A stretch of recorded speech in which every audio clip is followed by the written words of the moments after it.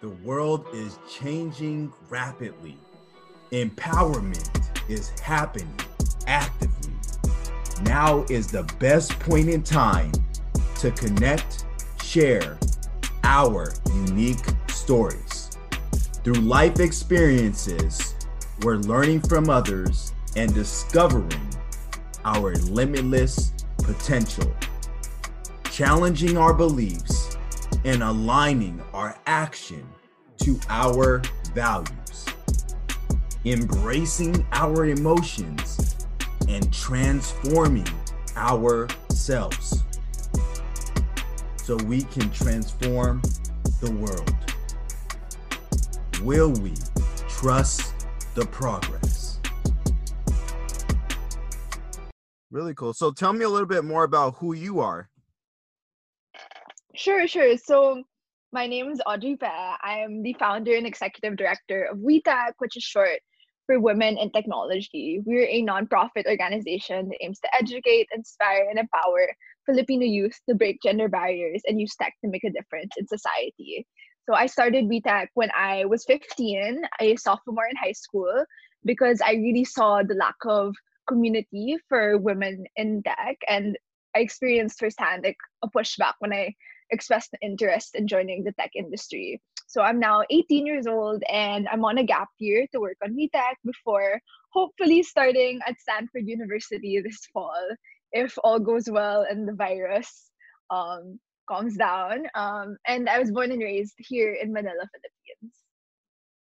Really cool. Really cool. And tell me a little bit more about a skill that you feel like most people in the world do not possess.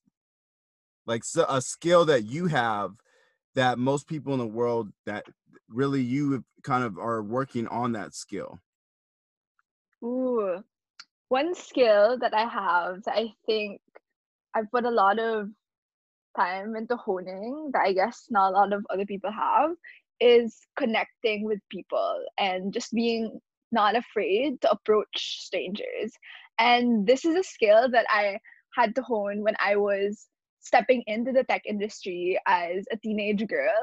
And I found that I was being underestimated a lot, and like a lot of not a lot of opportunities were very open for me. So I'm speaking about like a particular instance when I went to this big tech conference here in the Philippines. It was actually like the biggest tech conference here. And I registered VTech as like for a press permit because it wasn't really like a student friendly event. And I got in through that loophole. I stepped into the conference center and I wanted to step right out and go home because I saw nobody that looked like me and that everybody was kind of working already in adult age, and there were barely any women. Like I could count in the palm of my hand like the amount of women I saw in that huge conference hall. And that was so intimidating. But what made me like go on and like try to network despite people not really giving me like the time of day was just this thought that I want to make connections and I want to make like these opportunities for myself. And that led me to approaching startups and just introducing myself, the elevator pitching VTech. And sooner or later, like I was watching this panel at this conference and it was about the Philippine startup scene and nothing was being talked about in terms of the gender gap because here locally, only 18% of startups are founded by women and that just wasn't being talked about. So I asked the question about what was being done to help diversify the Philippine tech industry. I elevator pitched what we do at VTech, and I found that even though the panelists didn't answer my question, they went all, "Oh, it's so great that young people are taking the charge. We believe in you," but they didn't actually give me an answer. The value I got out of like putting myself out there was that everybody that was listening to the panel heard my elevator pitch. So people were like coming up to me and saying that they wanted to work with me, and that was like an opportunity that I made for myself, and that was how I ended up speaking at my first got that's how I got my first speaking gig invitation to an audience of like 4,000 people from the Southeast Asia region. Wow, 4,000 people. I mean, that right there must have been a very intimidating experience. Can you tell me a little Yeah, it bit was. more? Yeah, can you Oh, tell me a sorry. little bit? No, can you tell me a little bit more about your core beliefs and values that really guide you? Because that right there, That's really a challenge to overcome. So how does your core beliefs and values guide you? I would say that one core belief that I adopted from this book that I read when I was a freshman would be to be unapologetically ambitious.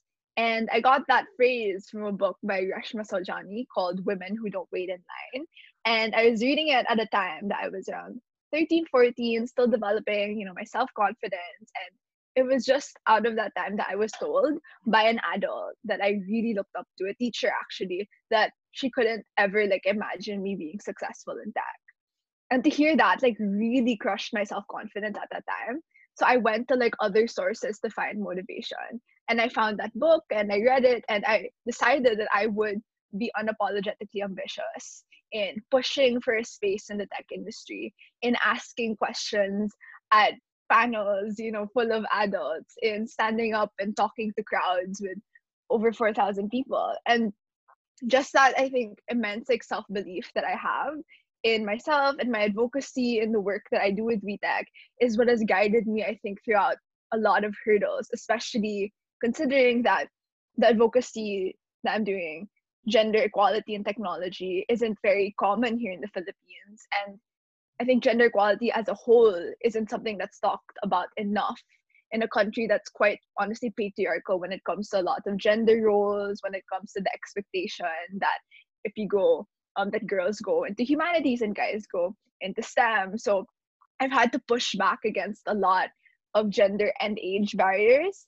And I think what's really kept me afloat and kept me going was, yes, that idea that I shouldn't ever like have to apologize for being ambitious, for dreaming big, for wanting a more equal Philippines.